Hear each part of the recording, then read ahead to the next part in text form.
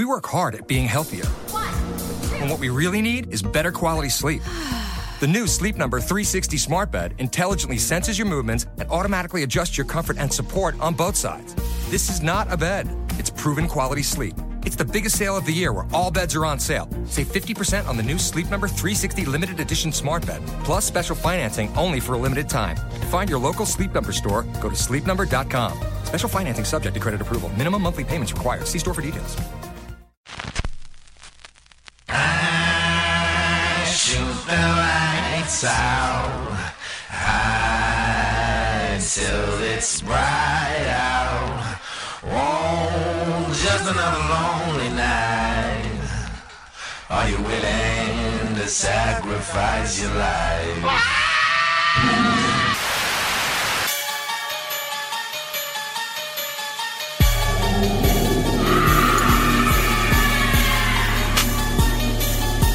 Staying in the shadows. It's called probing. Make sure things are all clear. Clear for what?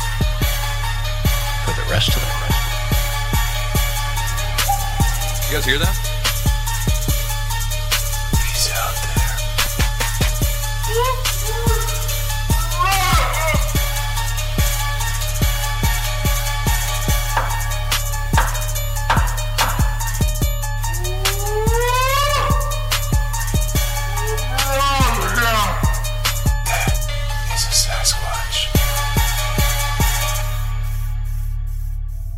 Welcome to the show, everybody. I am your host, Tony Merkel, and I am really glad that you're here, and I'm really glad to be here.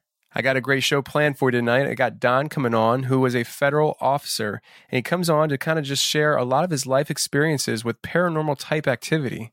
Before we get into that, though, I want to let you guys know that next week's show, episode 31, is going to be a big show, and I want everybody to make sure they tune in because I'm interviewing a guy who claims to have killed a Bigfoot.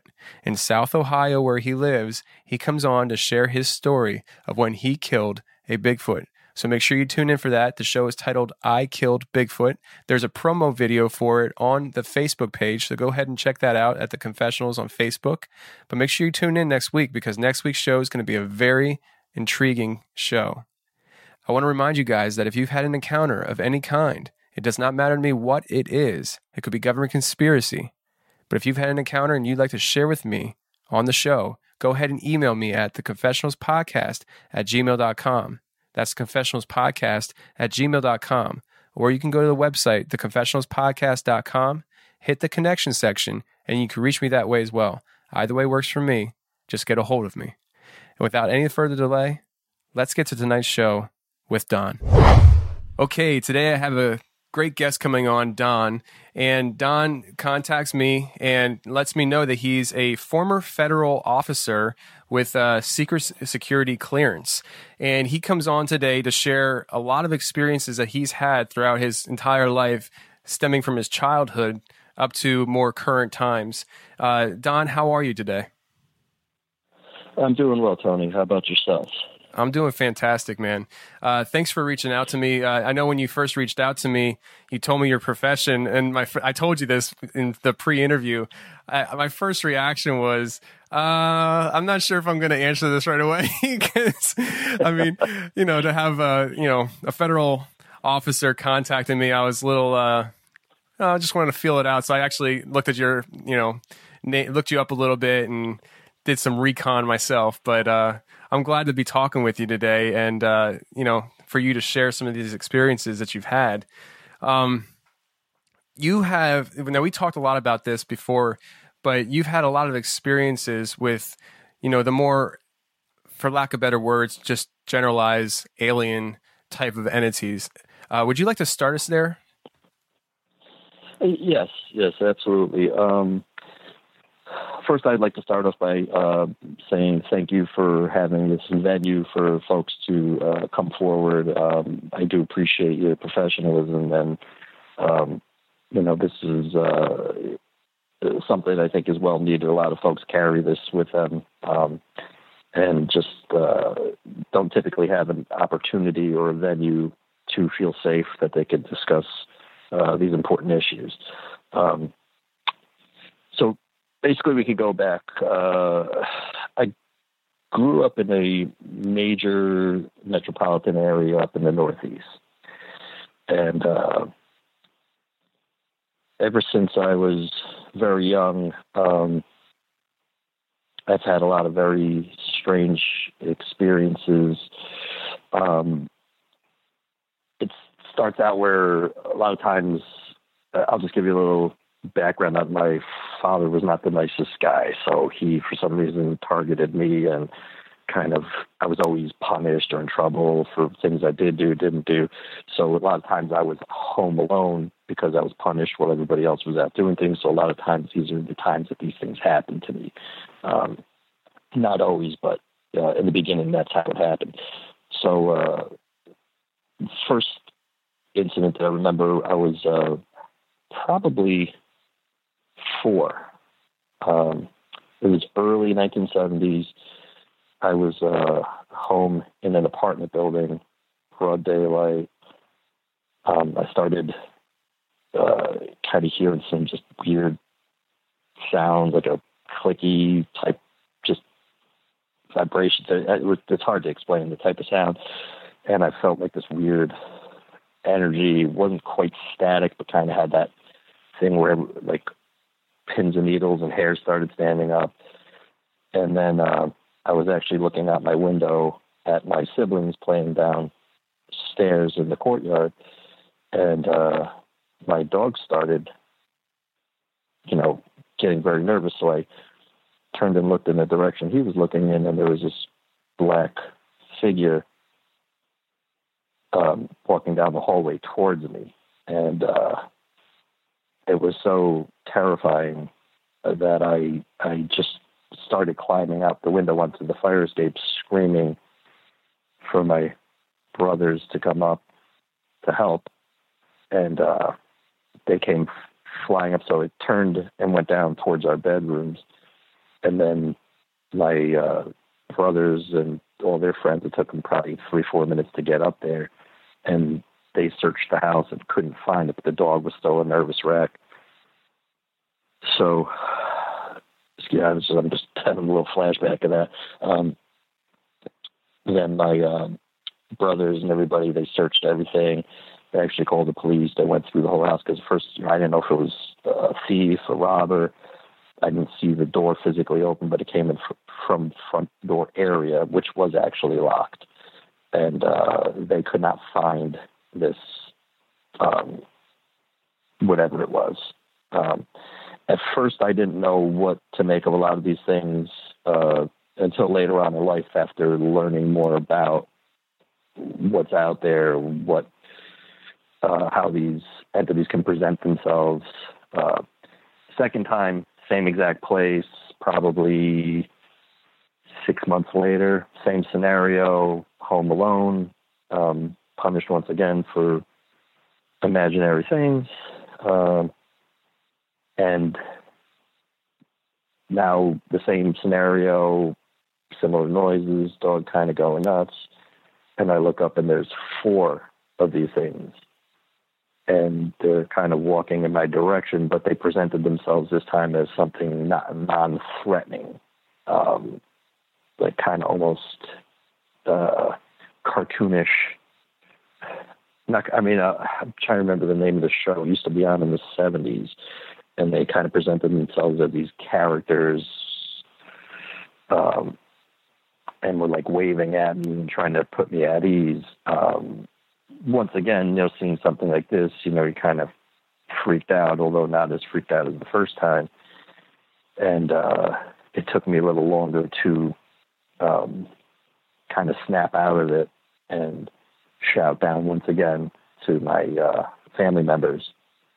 Then they came flying up and once again cleared the house. Nothing was there, and they thought it was, my older siblings kind of thought it was something that was in my imagination. Later on, I discussed with one of my other siblings, and they said they had similar things happening during that timeline. Let me see. Then later on, during the 70s also, we moved to a new location. And this was still inside of city limits, but a little more, instead of houses, more, or instead of apartment buildings, more houses, garden apartments, condo type,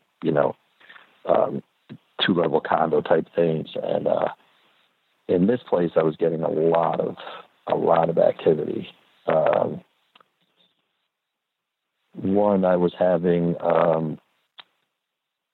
once again, my same dog was with me, and I started hearing these weird sounds. This way kind of sounded like, when you're really hungry and your stomach kind of makes that weird sound, but it was similar to that, but it was just kept getting louder and louder and louder and louder.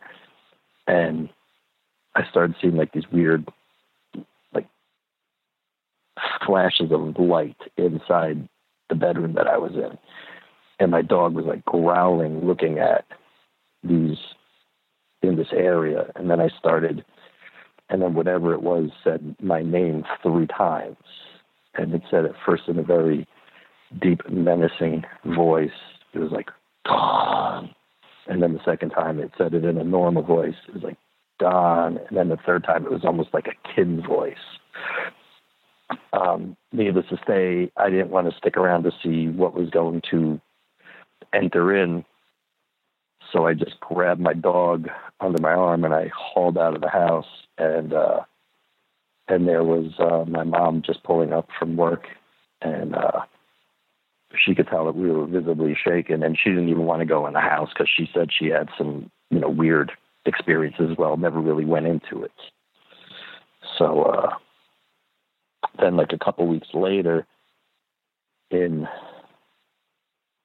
another bedroom, we had this big train table set up with the old Lionel trains, the little tiny ones.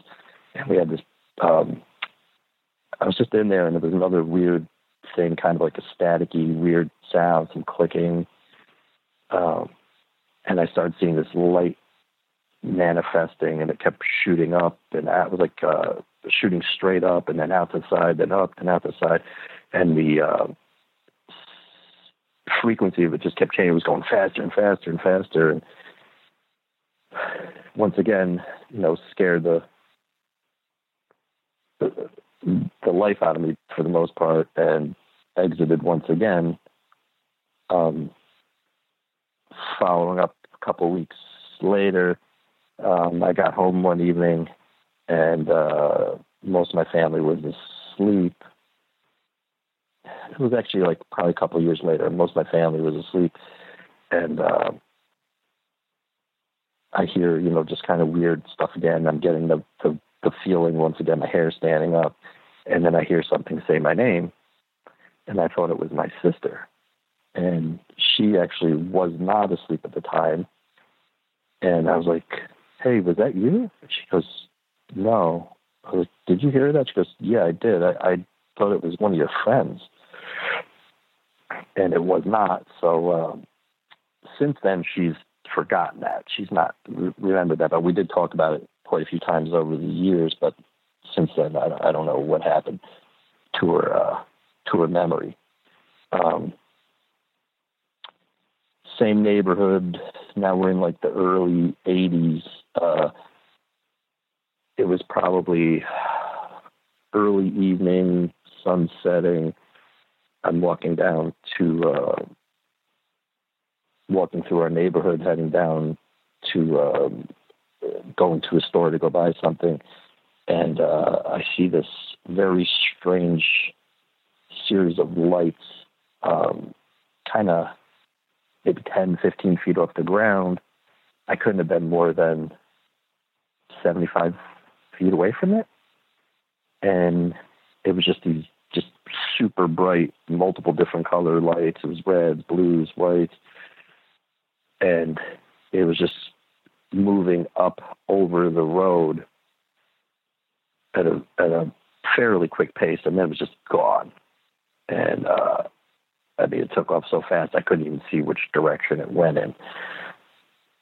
And then I was trying to convince myself that, maybe it was a fire truck, maybe it was a police car. And then I'm like, well, they don't hover off the ground. This is something I don't recall telling any family members. Shortly after that, I don't know how this memory came into place, but I remember seeing this huge. And by the way, all of these incidents I'm telling you about all followed major nosebleeds. I had my nose would just start pouring blood out of it, and just wouldn't stop bleeding for quite a long time. And doctors couldn't figure out why my nose would bleed. It was just really weird. And so this other incident, I just see myself standing. I don't know if I was in some place or looking up at something, but everywhere that I looked, as far as I could see, there was just bright lights of many different colors. You could tell that there was something intelligent there. I felt as though I was being observed. I don't recall anything having contact with me necessarily. I do remember when I got home that I got in trouble again because I was, an hour or so late. I don't remember being gone that long. It seemed like I was only gone for 10, 15 minutes. And stuff like that would happen quite often where I would always get in trouble. My father always thought I was lying to him when I in fact wasn't. But I had thought that I was only gone for short periods of time and ended up being late to dinner, late to get home, and, coming home with a nosebleed. He's like, "What's going on with you? You got your nose is bleeding. You're late. What are you doing?" And it was just a really scary time. And this was all during the 80s.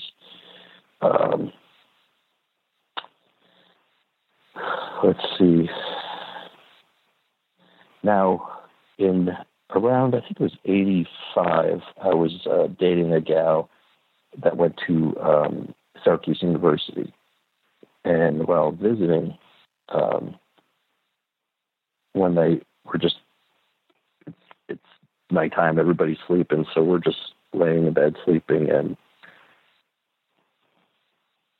I just was startled awake. There was some kind of weird light in the room. It seemed like the curtains were kind of moving, like something like a fan was on them, something like that. And as I look up, there's these three, at the time I thought they were demon. Now I come to realize that they were actually reptilian. And I had, one was on my chest, and his face was just almost nose to nose touching this thing. And it was just looking into my soul. I could tell that it was just reading me. I don't know what its purpose was.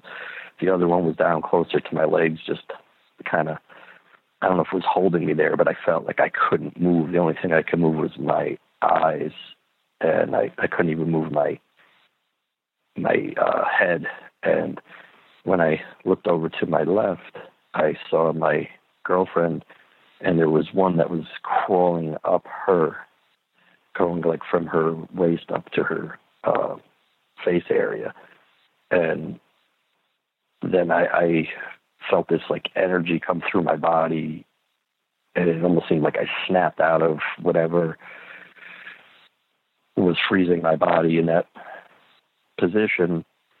And I found a lot of, I don't know if it was anger or whatever, but I thought that she was being harmed, and I felt like this energy, and all of a sudden I could move, and they just like vanished pretty much, and they were gone.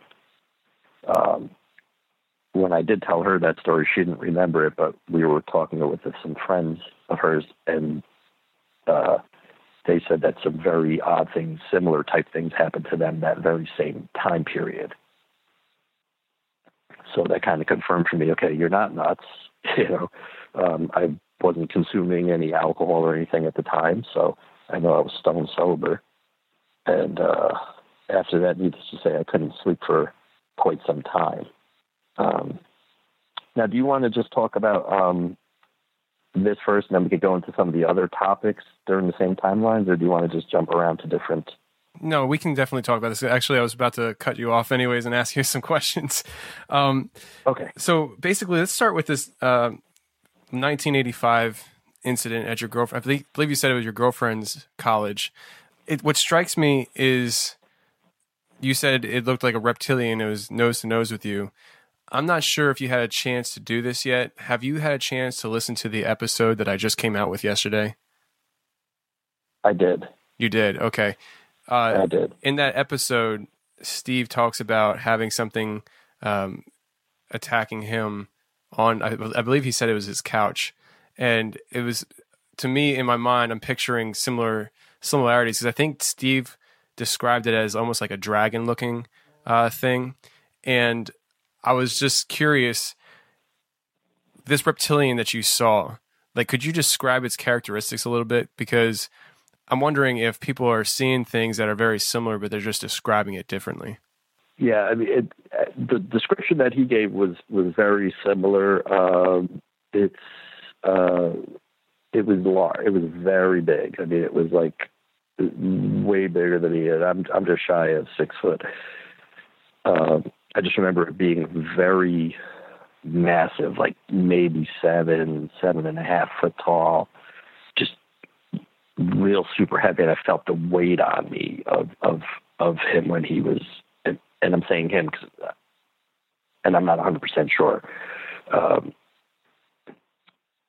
Its complexion was kind of bumpy, scaly, point, like kind of almost lizardish, like a bearded dragon type skin. It had pretty large eyes. I don't remember seeing anything other than blackness. It could have been different from that. I don't recall seeing any hair, any clothing to speak of. I would love to go through regression to be able to gain, because I'm sure more than that happened. I just don't know. I think this is what I'm either allowed to remember or what, or just, you know, I think that's what I've been allowed to remember from what happened. That's why I thought it was a demon at first. I thought it was like this hideous, you know, just super scary demon.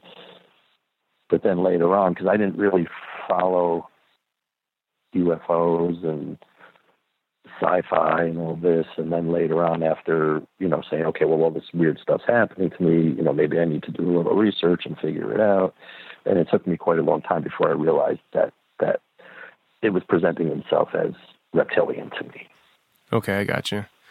Yeah, I mean, the human mind is, you know, so complex, and, you know, it's funny because there's things that I am still just remembering from my childhood.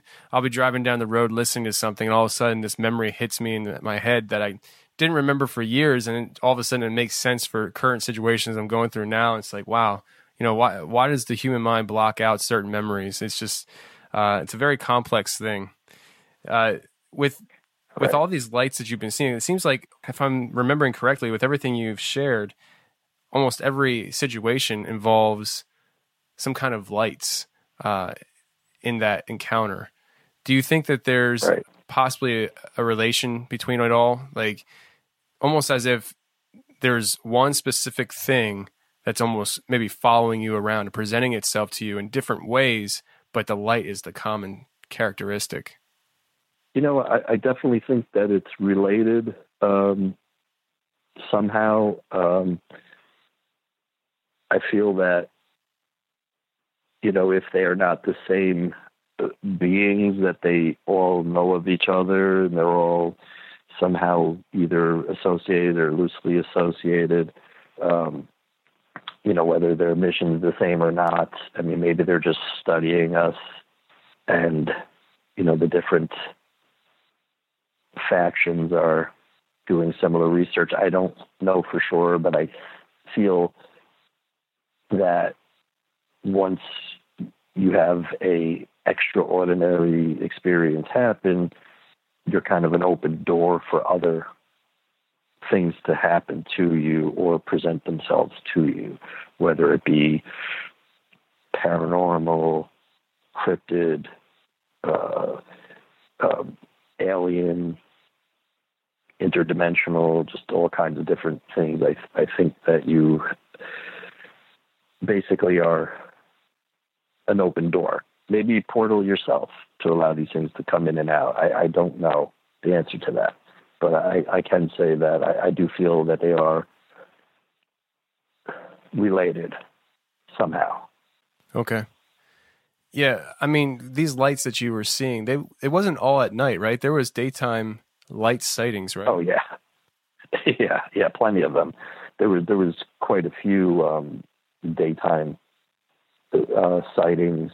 And I've heard a lot of people talk about cloaking, and if these beings do come from another planet or another dimension, it's very likely that their science is so much more advanced than ours, and their abilities are so much greater. I'll just give you a quick example of, in high school, I went to a very large high school in the inner city, and at lunchtime, just me and a whole bunch of my friends are sitting outside of this pizza place, and I used to be like the class clown, so I'm like telling jokes, and I'm standing facing everybody, and my back is to a road, and all of a sudden, some inner voice just says, "Step forward very quickly." And as I stepped forward, this car actually came up on the sidewalk and spun out and literally missed me by an inch. And, was that, whatever it is, follow me around? Is that the door that's open? Was that God? I don't know. But I think that, once you're open, I think that you're open to many, many things. And listening to your show, I see a lot of people have had multiple experiences, in several different unseemingly related fields. That inner voice that you heard, is that something that you've ever experienced before or after? I have. I've heard it several times. I had another incident where it was the same thing. I almost got blasted by a car, and it was another thing. For some reason, I just started running, and a car just came flying up on the sidewalk and hit this cement barrier where I was literally a couple seconds earlier. Another time, and they always seemed to come when there was potential for great bodily harm or death. And another time was in the 80s. The 90s, and Washington Square Park in New York City. I was there with a female friend of mine, and we were going to sit down on these park benches, and we were just getting ready to sit down, and that little voice inside said, just get up and go somewhere else right now. And we got up and we walked, and as we were walking, I just hear this like boom, boom, boom, boom. And I turn around and I see people flying through the air. And what happened was some lady, older lady, hit the gas pedal instead of the brake, and she drove through the park, and she was actually crashing through these park benches, which were fastened to cement, and they were snapping. And I think she killed 6 people, and it was right where we were sitting. So, wow. Yeah, that was, when I was younger, I used to ignore it. Now I do not, because I definitely feel that whatever it is trying to help. What's the batting average with this voice that you hear? I mean, is it something that when you hear it and whatever you're hearing, it comes true? Like, if it says move to your right for generic, terminology. Move to your right. If you don't do it, Right. there's like a, I don't know, a baseball hit you in the head, like what's the average here? I mean, are we talking like this voice is very consistent, very accurate all the time, or is it, a hit and miss kind of thing? It's pretty much every time it happens, something major happens. Another one was it was in 2001, and at the time I was actually injured. I had I blew my knee out, and I had to schedule a doctor's appointment, but I only had like a couple days to do it. So on originally they wanted me to come in on the 11th of September. So we used to take the train, which was the E-train in Queens, and it would take you right to the World Trade Center. So my fiance at the time, which we were not married, obviously yet, because she was my fiance, but I was trying to get up there to be with her, so I called and rescheduled the appointment for the 10th. So I took the train in, got off the World Trade Center, and I think that was that inner voice telling me, hey, change this. Well, we all know what happened the next day. The buildings were hit by airplanes and they came to the ground. So it was right around the same time that I would have been in the building that the appointment was originally scheduled for. So It was only a few blocks away. Needless to say, that was something that, really shook me quite a bit, which actually is the reason why I chose to become a federal officer. Wow. So that event actually spawned your career as a federal officer. Correct. Okay. Correct. I have a family member that was supposed to be in the World Trade Center that day, and he didn't hear a voice or anything like that, but from what he said, he told me this story years ago, but he just decided to skip that day. Like, he was supposed to be there for, I don't know, something with work, and he doesn't work in New York City, but he was supposed to be there, but he decided just to skip it, and that's the day that the towers were hit. So, I wouldn't say it was a voice like you heard, but it's very interesting how, circumstances lead to either traumatic experiences or saving you from such traumatic experiences. Right. I think even if you're not hearing an actual voice, because I've heard multiple people tell very similar stories that day. They were supposed to be there, and either the cab got a flat tire, or the train was running late, or they went in to grab a bagel and a coffee, and they spilled coffee. Just so many different things. I think that's all the same thing, just presenting itself in a different way to what they can comprehend, understand, and deal with. And I think folks that are supposed to be someplace are, and those that are not, and they are guided away from those scenarios. I could give you one more example, and I got to be kind of careful on super details. Okay. Because this could very easily be looked up and names could be given. So I'm trying to, it was during the 90s as well, probably mid 90s. I was, at that time I was working as a contractor. So I'm just going to kind of be vague about that. And I was helping a friend out who had a very beautiful mansion, and they had all kinds of contractor defects. So I was helping them out for a few months, and it was just, just item after item after item they had to repair and fix and rebuild items. And one of our mutual friends, basically out of the blue, hey, I need your help today. And I was like, okay, no problem. So I live in South Jersey, so I drove up to North Jersey, helped this individual. I was supposed to be back in South Jersey kind of, I want to say, around 6:30, 7 o'clock. All these weird little events kept happening where it just one weird delay after the other, and none of it made sense. At the time, I'm going, this is really bizarre, because every time I'm trying to get out of here, something else happens that requires my attention immediately. And the whole time I was back and forth with the other friend in South Jersey, and I was talking to him. And then at like 8 something,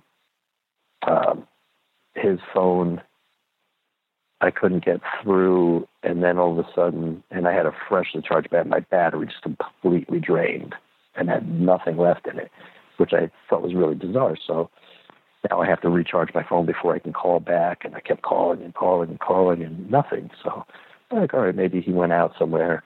And so I ended up getting back out there at like probably 2 in the morning, and all the lights are on in the house, and, you know, everything's just wide open. So I used to just walk in. So I, you know, knocked first, nobody answered. So I walked in, and I turned to my left, and he and another person were actually murdered in the house. And so I grabbed his dogs and basically got out of there, because I didn't know if the person was still there. I didn't know what was going on.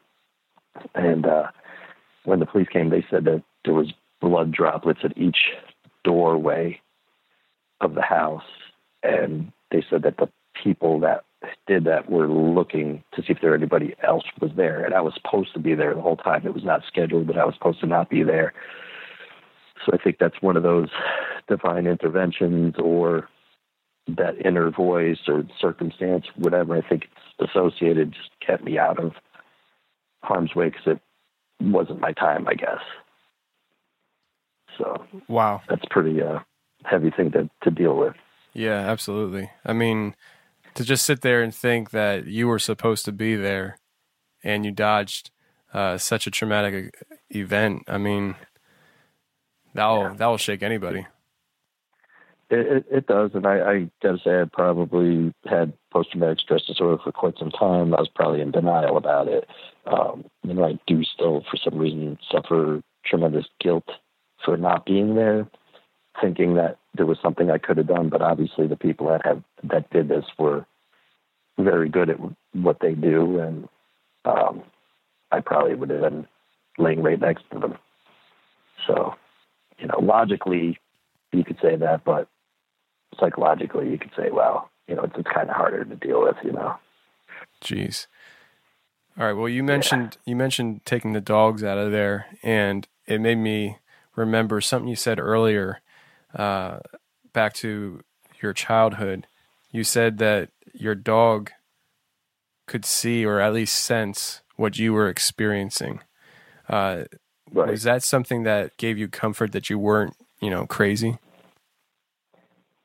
It did, and another thing that did help is my mother is just like one of the most amazing people in the world, where I didn't get a lot of that positive reinforcement and energy from my father. My mother made up for it tenfold, and she never once thought I was lying. She always believed me. She always said she believed me. Even as an adult, I've discussed some of these things with her, and she has said, yeah, I believe you 100%. I've experienced some bizarre things in my life. She never really went into detail about them, but she always supported and understood that what I was saying was accurate. Okay. Yeah, because, I mean, that's one thing where when I was a kid growing up, I was always told that dogs can see and sense ghosts. Yeah. And so we always had 2 dogs. And so whenever I would feel weird or something, I was always looking for my dogs. How are they reacting? I'd call them to me, because somehow they're going to protect me or something like that. Right. Now, you mentioned back... And cats too will do that. Cats too. At the time we had, at the first couple incidents, we had both cat and dog, and they both were acting a little, you know, the cat not as much as the dog, but they were both looking in the same place. The cat kind of just was more, focused on it, where the dog was actually very nervous. Right. But I mean, come on, let's be real. Cats can't protect you. Oh, without a doubt. Yeah. They run before you run. Yeah. So back in the 70s, you were telling me about the first experiences that you've had, and it was like an early morning experience. And did the police actually come out to that first experience? I remember them coming out, and they were looking for, a burglary in process. They were looking for a criminal in my house, and they went and cleared the closets, under the beds, all the bedrooms. They looked everywhere, and there was nothing. I mean, there was nothing there. At that point, I didn't feel the energy anymore. I didn't feel so whatever it was had left. Now, there was no way for it to leave, because I had the only exit in my field of vision the whole time. So there was no way, because the way it did was it came down the hallway and it would have made a left, but it would have been to my right because I was facing it, went down towards the bedrooms. And so I literally climbed out, started screaming, but I kept looking inside to see if the thing was coming even further. Do I have to go down the fire escape to get out of there? And fortunately, I didn't have to continue down, and I was on one of the upper floors. So I think it was a 6-story building. I was on the 5th floor. Okay. Now, I just was wondering if they came out and how they treated the situation. But so one of the entities, I'm not sure if it's the same one, you may not even be sure, but during this time, you experienced an entity that you said presented itself like a cartoon. It was cartoonish. It resembled a cartoon of that time in the 70s. Yeah. Have you ever listened to episode, I think it's 17, Touching a Bigfoot with Jason? He tells a story when he was a kid, before he gets into his Bigfoot encounter. He tells a story of having something climb in through his window and transforming in front of him into different images. And I remember distinctly him talking about one of the images was, I think he said it was Fred Flintstone from the Flintstones cartoon. And he said it scarred him. It scared him so bad seeing one of his childhood cartoons being there scaring him. Is that like a similar experience that you had? I would say yes. And actually, I just remembered the name of the show. It was called The Banana Split. And it was more, and actually YouTube, because it's quite humorous. It's like kind of like these hippie animals that are kind of like, I think it was like a take on the Monkees or the Beatles, but it was like an animal version. So they had these oversized animal suits and goofy get-ups. And I remember kind of presenting itself that way to me, and the way they were looking at me. They did almost the same pattern as the original darker mass, and they kind of came and, were waving at me and like kind of trying to probably put me at ease. But, knowing what reality is and what reality isn't, you're sitting there going, wow, this is crazy, and it's insane. I mean, if I wasn't so secure in believing what I actually saw and heard, I would have probably thought I was losing my mind. But,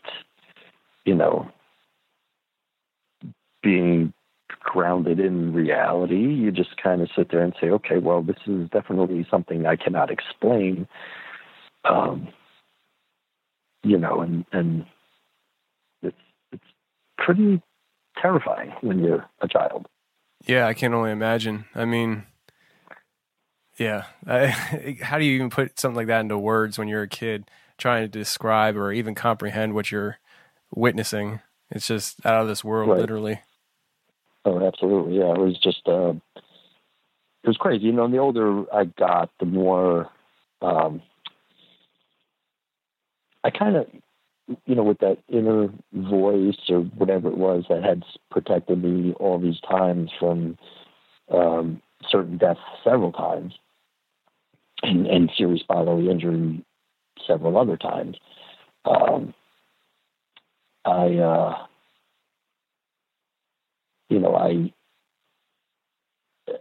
I just have to think that, I was thinking that, I'm not as worried about it as I once was. When I was younger and I didn't understand some of this, I was so terrified that, I was going to be, dissected or harmed in a really, really horrible way. But then realizing that something's keeping me safe, even if I'm going through experiences, it's not going to allow me to be majorly harmed.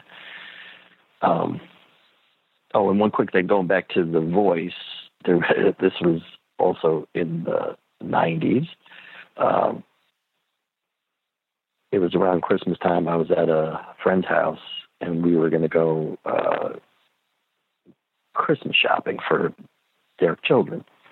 And as we were getting ready to head out, it was my friend's wife and I were going to go because she wanted to buy him some presents and wanted my opinion on what to get him. And everything kept stalling us, stopping us, just everything. And we just kept pushing through, and I wasn't listening to what was being told to me, like, stop, you're not supposed to do this. And then we get in the car and pull down maybe a quarter mile from the house, and we're at a red light. The light turns green, and she's busy jibber-jabbering and talking and talking and talking. And I just look at her and I said, are you waiting for a certain shade of green? And she gives me a slap on the arm, like, oh, you're such a, wise guy. And she's a different term than that. But she gives me a slap on the arm, and then she drives through. And then just as she does, this cable company truck comes barreling through the intersection at probably over 50 miles an hour and crushes the car that I'm in, and pushed us into another car, and then pushed that car up onto a sidewalk into a store. So while I was in the car, I actually broke my neck, not horribly, but I had broken bones in my neck. So let's put it that way. I was still able to move somewhat. I had blood in my face, blood in my eyes. My eyes were cut. I'd had cuts from the glass exploding into my face, crushed the side of the car I was in. So I was basically sitting in her lap, and she thought I was dead. So I figured, let me just crack a little humor. So I just said, I suppose we're not going Christmas shopping today, which was immediately followed by a slap on the arm. And then she's like, oh my gosh, I'm so sorry. And I was like, don't worry about it. That didn't hurt. And then upon, emergency services showing up, I could see through the blood and all the stuff. I could see they were doing the old, hand across the throat, like this guy's dead, without even looking in, because they didn't think that I could have survived that much damage.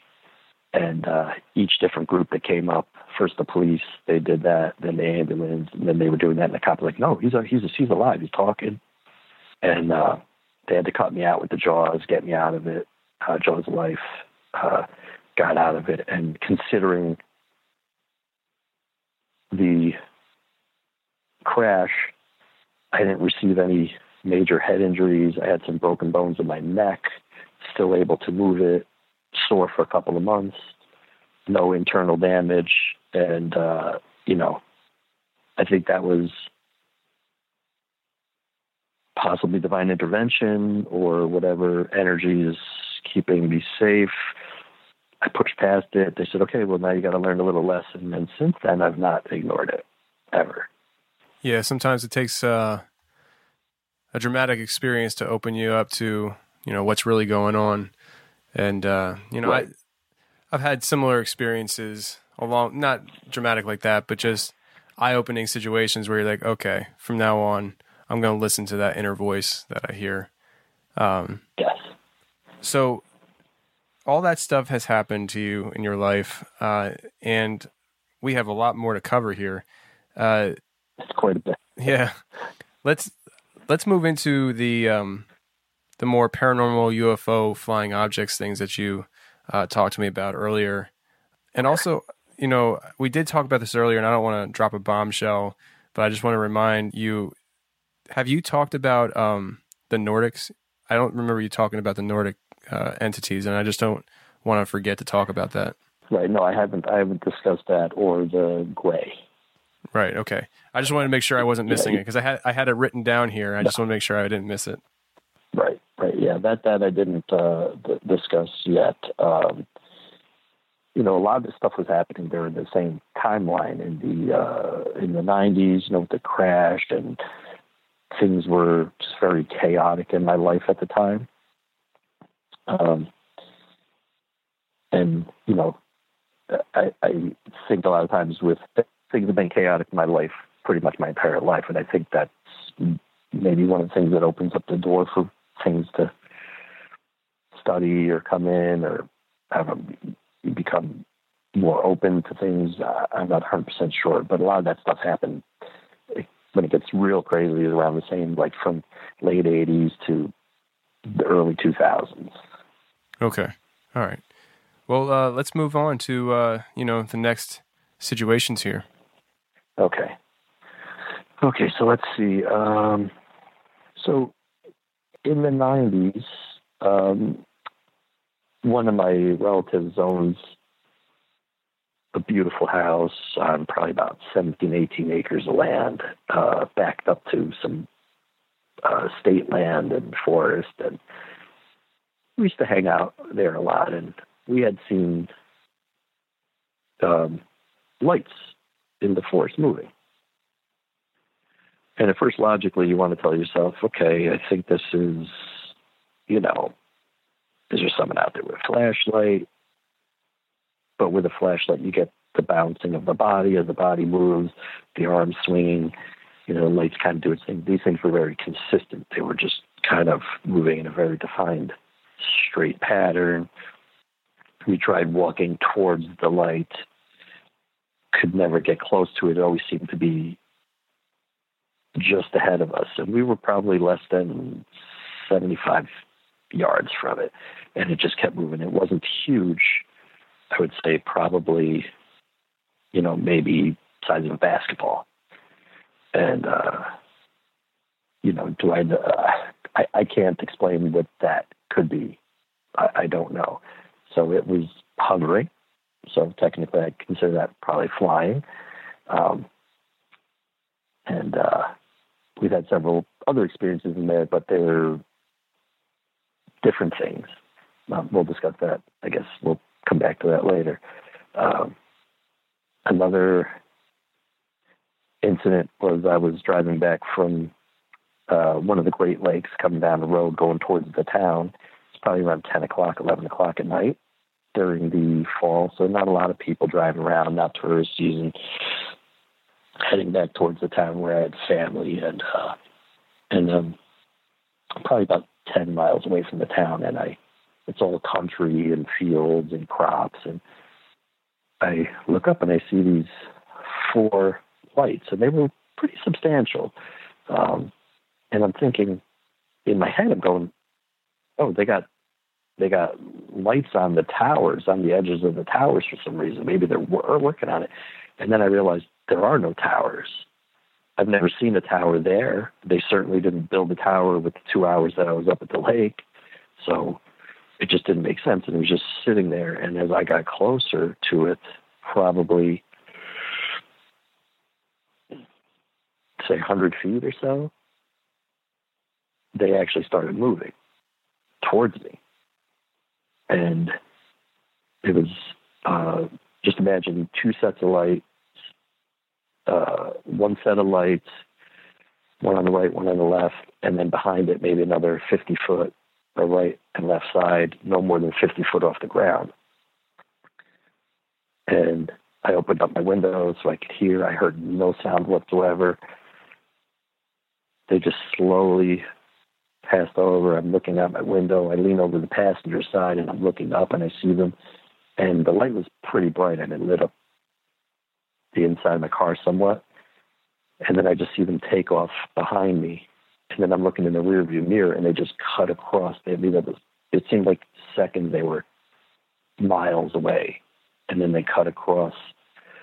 If I was looking out my rear view, it would have been to the left. So it would have been the passenger or the driver's side. And then the next thing I know, like not even 2 seconds later, they're in front of me again, coming across the road. I don't remember a lot after that, so I don't know if I'm missing anything. At the time, you know, I didn't have anybody waiting on me, so I didn't know if there's time that wasn't there or wasn't there. I don't know if I'm missing anything. I don't have any recollection of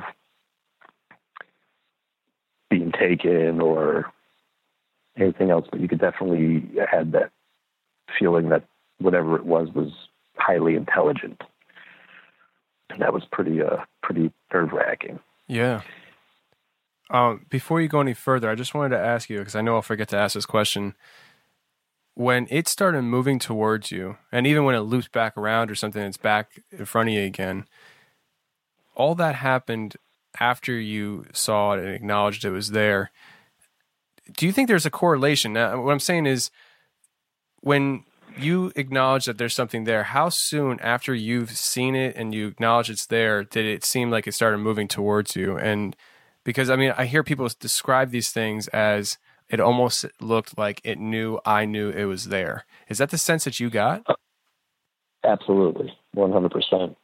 Because when it first looked, the logical mind wants to come up with an answer, a reason. What's going on here? So in my mind, I'm sitting there, okay, it's a tower, and at each end of the tower, which was maybe 20, 30 foot apart, I'm thinking there's a light on each end and they're doing some work or whatever, and there's 2 towers back to back. But then I'm like, oh, there's no towers there. I know there's no tower. I knew that area very well. So in your mind, you're trying to come up with a reason. And then once I realized, okay, there's no towers there, as I'm getting closer to this thing, now all of a sudden, I think it realized that I realized it wasn't a tower, and that's when it started moving.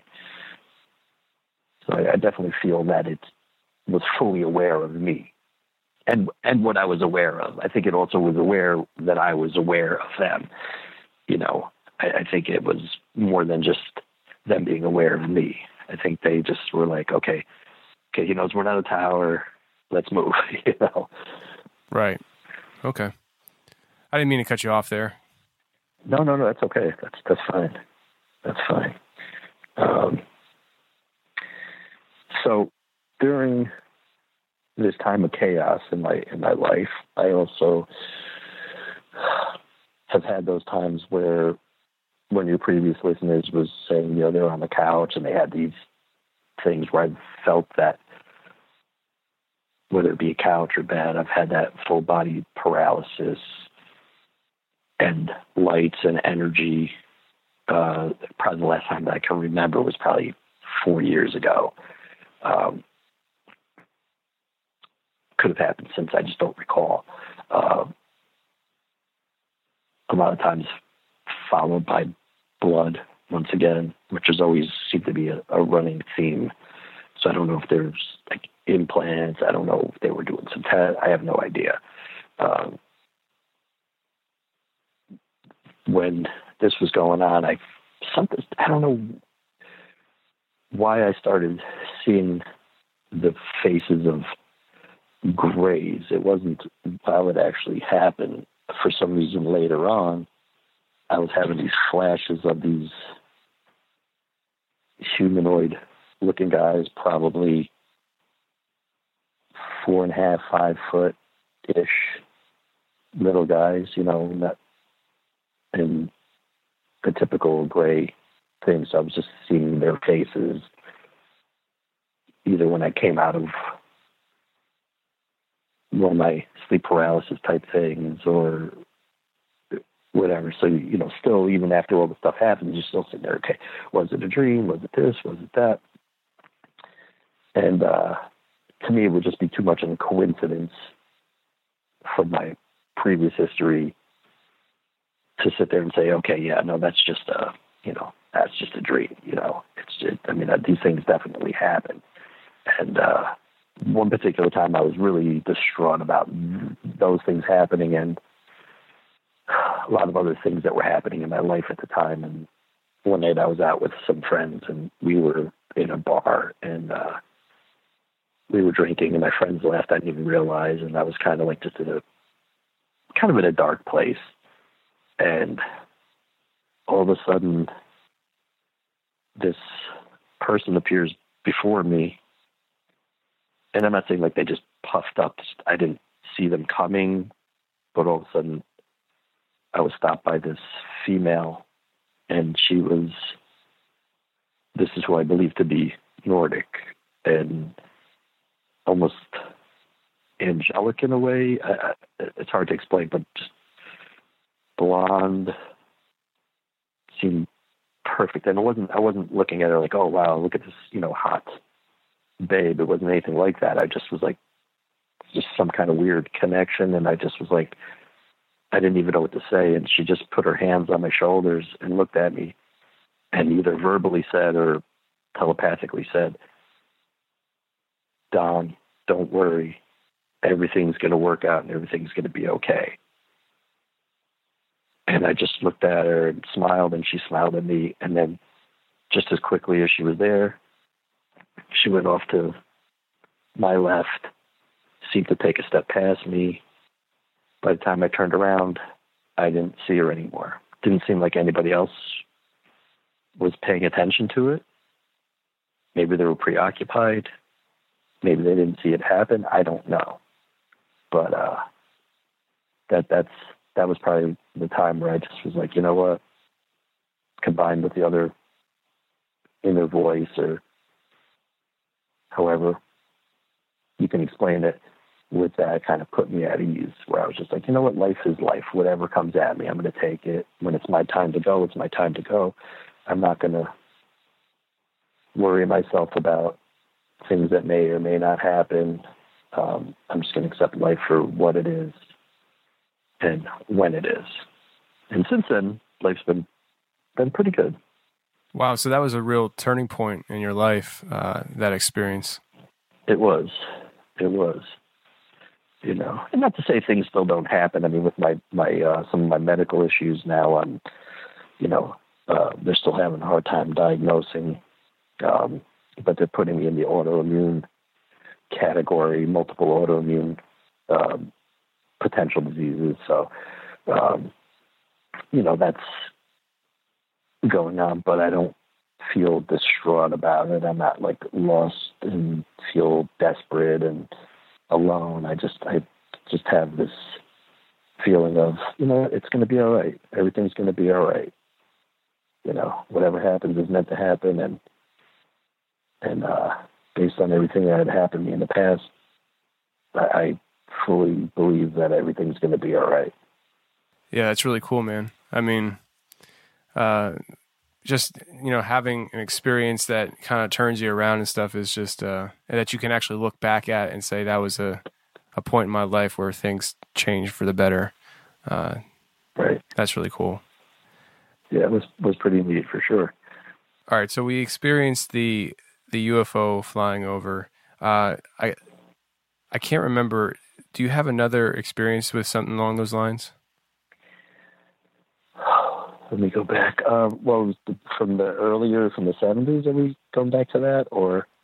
No, I mean, well, you experienced the objects flying over when you were in your car.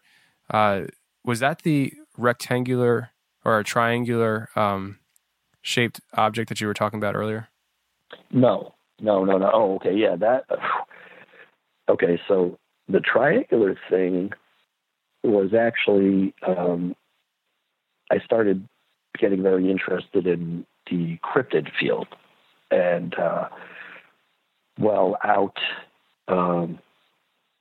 in the forest, different various places, I got similar energies that I would feel that I had with those other incidents, and I would take pictures in those areas that I was feeling the energies coming from. And in one of the pictures, one of the ones that I sent you, there's a gray triangular, kind of almost semi-translucent, whatever it is, craft. I don't know. Was it? it's kind of bizarre looking. You know, and you could feel free to post that on your page if you'd like. You know, people could look at it, pick it apart, whatever they want. All I'm saying is that I felt an energy. That's what came out in it. The secondary picture that I sent you, you know, you could see some faces in and around that area. That was definitely quite interesting as well. I didn't feel scared or worried or nervous.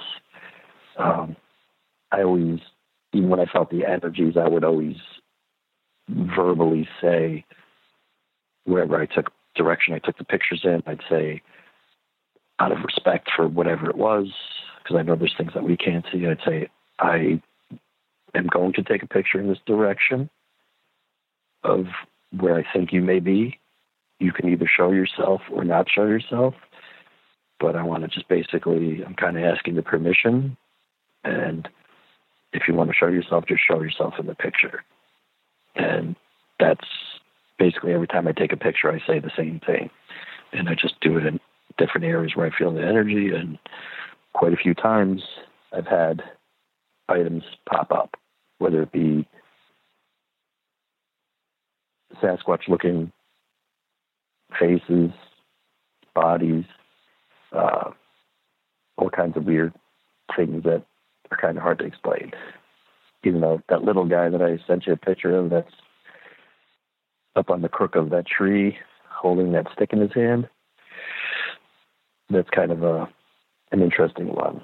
And there's a second picture actually in that same woods. I got to show you that later on, and you can actually see two sets of legs sticking out in the lower left-hand corner. And they're definitely solid. I mean, whatever it was there was pretty solid. I don't know what it was, but it wasn't people. Right. Now, since we're moving into the pictures and stuff that you sent me, there are a few pictures that I really want to hone in on and discuss with you, because you sent me a ton, but you just mentioned one of the ones that was on my list to talk to you about, which was the being that was in a tree that you sent me. Definitely, you can see something. Obviously, it's not the clearest picture, so it's not like HD quality or anything like that. But right. It's definitely, it looks like something sitting in the tree, holding a stick, like looking at you. Now, when you took that picture, did you see it while you took the picture? Did you know it was there, or did you sense it? I sensed it. I was actually outside of my son's, he goes to an after-school program, and I was sitting outside waiting for him. And just for some reason, I kind of felt, once again, I felt that little weird, energy. Hey, look over there and take a picture. And I did. And sure enough, because I immediately review each picture that I take, and I looked, and there he was. And I was like, wow, and it almost looks like he's wearing a little hat, to me, that's what it looked like anyway.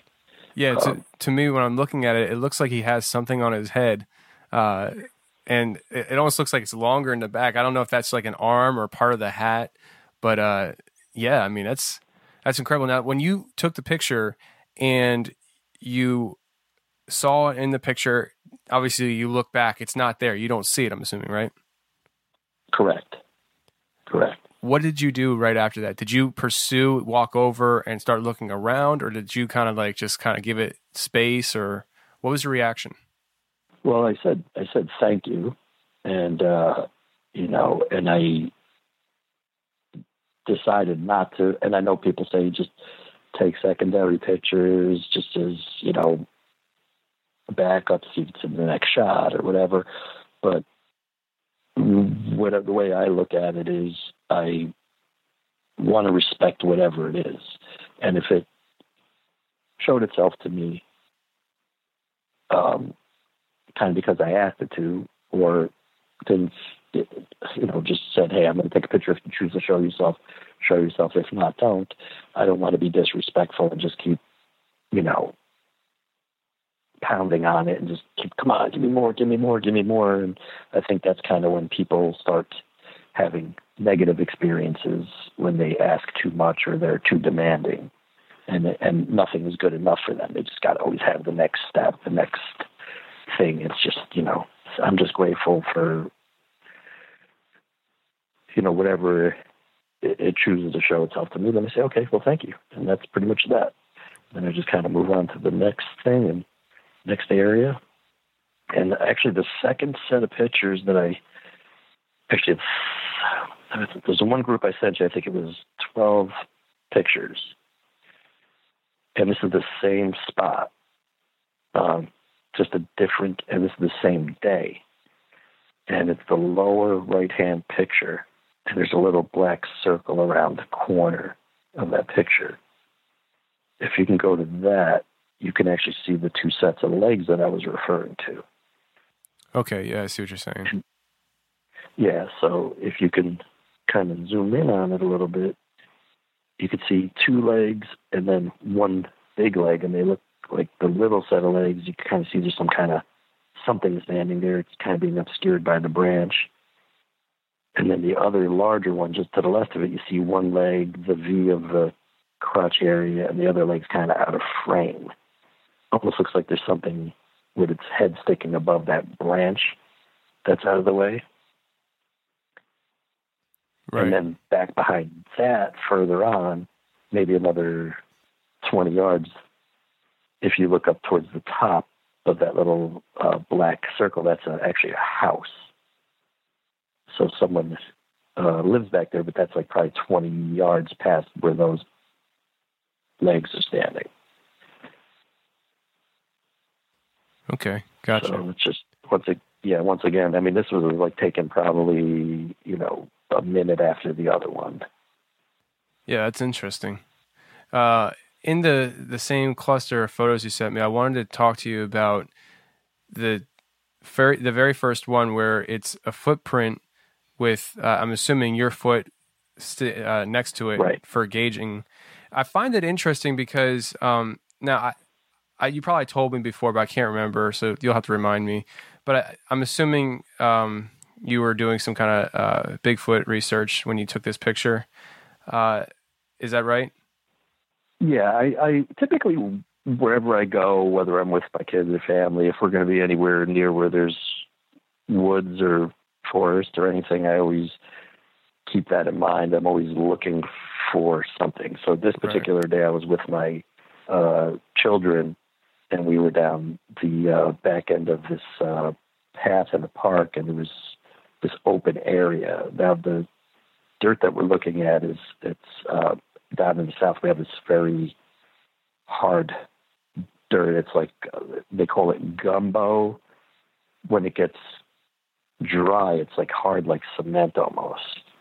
And as you can see, this thing made a decent impression. I don't know what it is. If that is a human foot, that is an incredibly large human foot, because my foot's a 10.5, and the width of that thing and the length of that thing are pretty substantial. Yeah, I mean, looking at it, the print, I mean, if you're 10.5, that thing, I mean, it easily is 17, 18 inches at least. I would agree. Absolutely huge. And what I found interesting about it was that you see these tire tracks that it actually steps on, and you can tell just by looking at the picture, this is hard dirt. It's not like mud.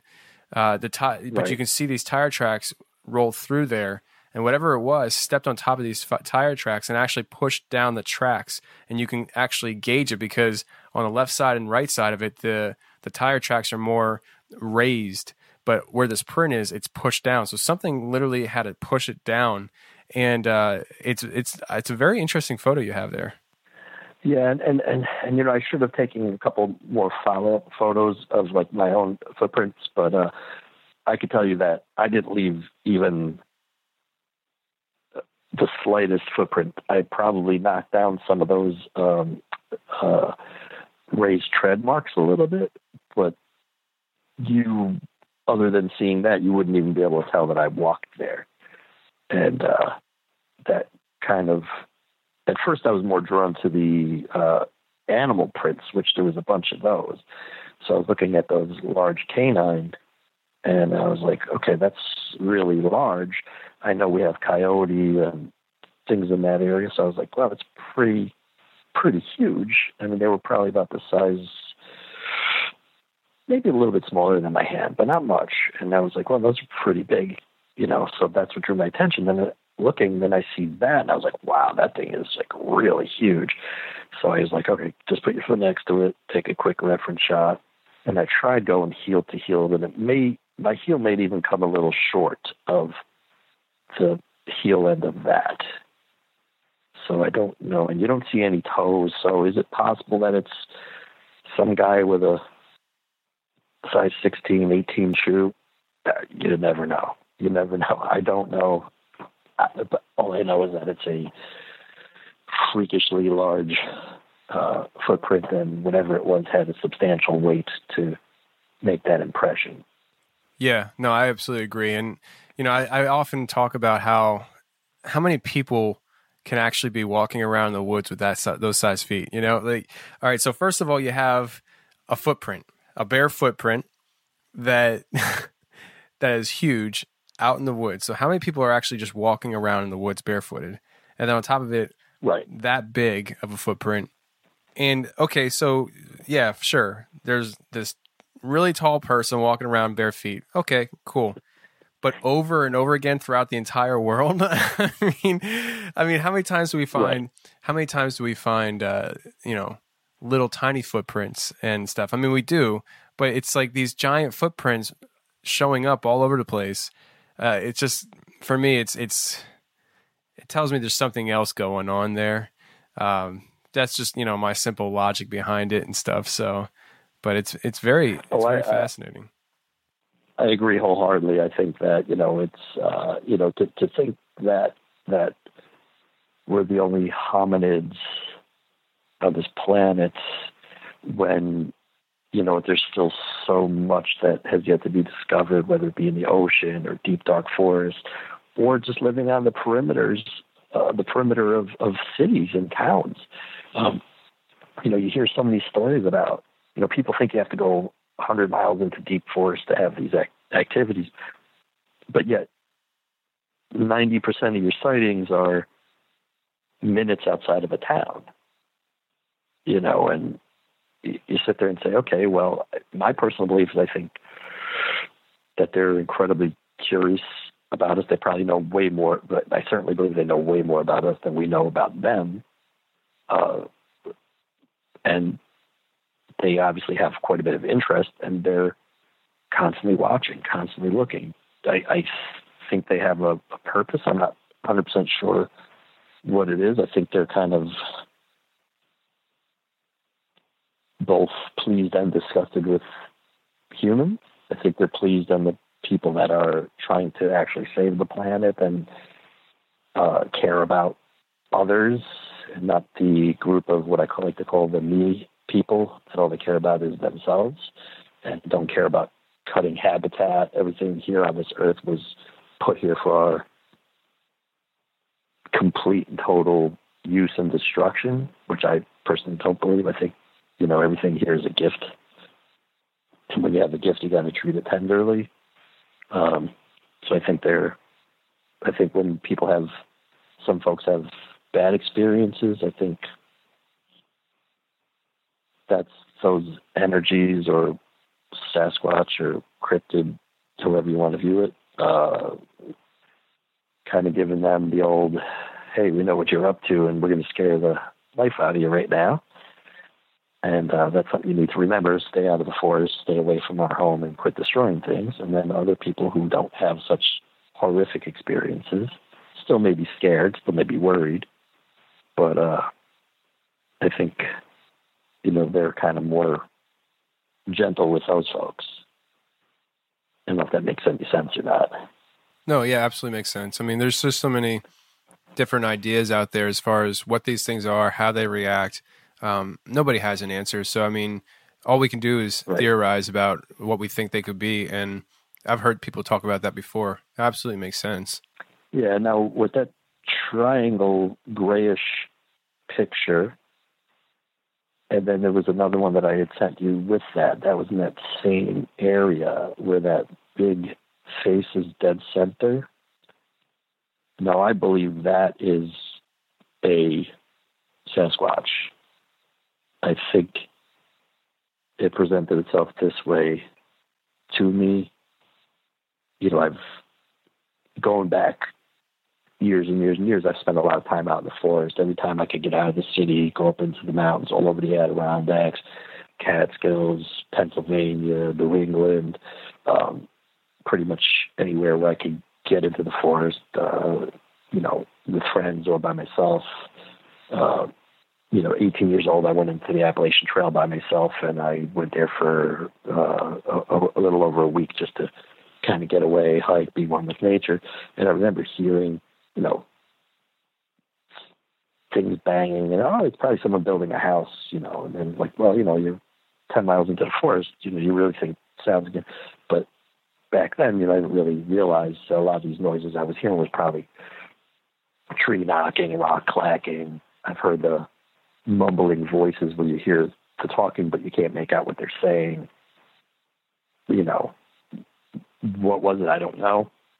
At that time, cryptid didn't even pop into my mind. But now looking back at it, it's like, oh, they were, you know, making themselves known to me back then, and I just wasn't open to it. And now more open I am to it, I see that, you know, when I take a photo, they'll show themselves or something else will. Yeah. I mean, it's definitely an interesting picture with the big face that you sent me. It's the very first picture you sent me. It looks like a face. And if you know, there's so much debate going on about the whole woo stuff and the cloaking and stuff. But if this was a Bigfoot, it would have to be cloaking because it's transparent. And that's, you know, my conclusion is, you know, if it is what, you know, it looks like, it would have to be cloaking. There's really no other explanation other than maybe has some kind of way, like, you know, a reptile does, where it can kind of change the way it looks to blend in. But either way, you're talking about the woo topic, which is just a highly debated topic, and everybody gets all up in arms about. They do, and I can understand, you know, logically, does it make sense? But, you know, there's actually a video on YouTube, and I believe it's either Afghanistan or Iraq. And I don't know who was taking the video, whether it was our guys or their guys. But there's this battle going on, and in the battle, you kind of see this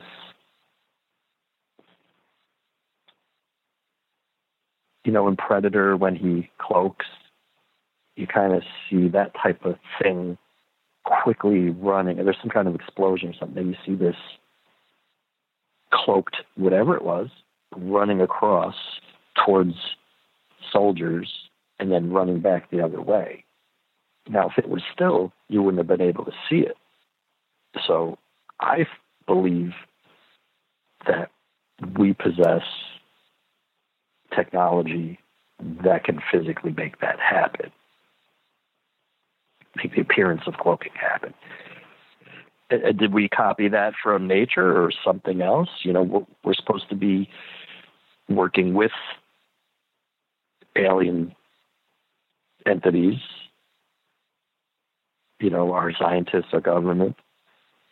Who's to say that Sasquatch, and I've heard some people refer to one group and called the Ancient Ones, and then some are considered more Sasquatch, even though they're very similar in appearance. You know, who knows if they're from the same place and they're working with our government as well. I've heard stories from guys on military bases that were doing security that were briefed on, hey, when you see these things crossing the fence and crossing over, leave them alone. They belong here and just go on your way. And they've been told, leave them alone, don't bother them.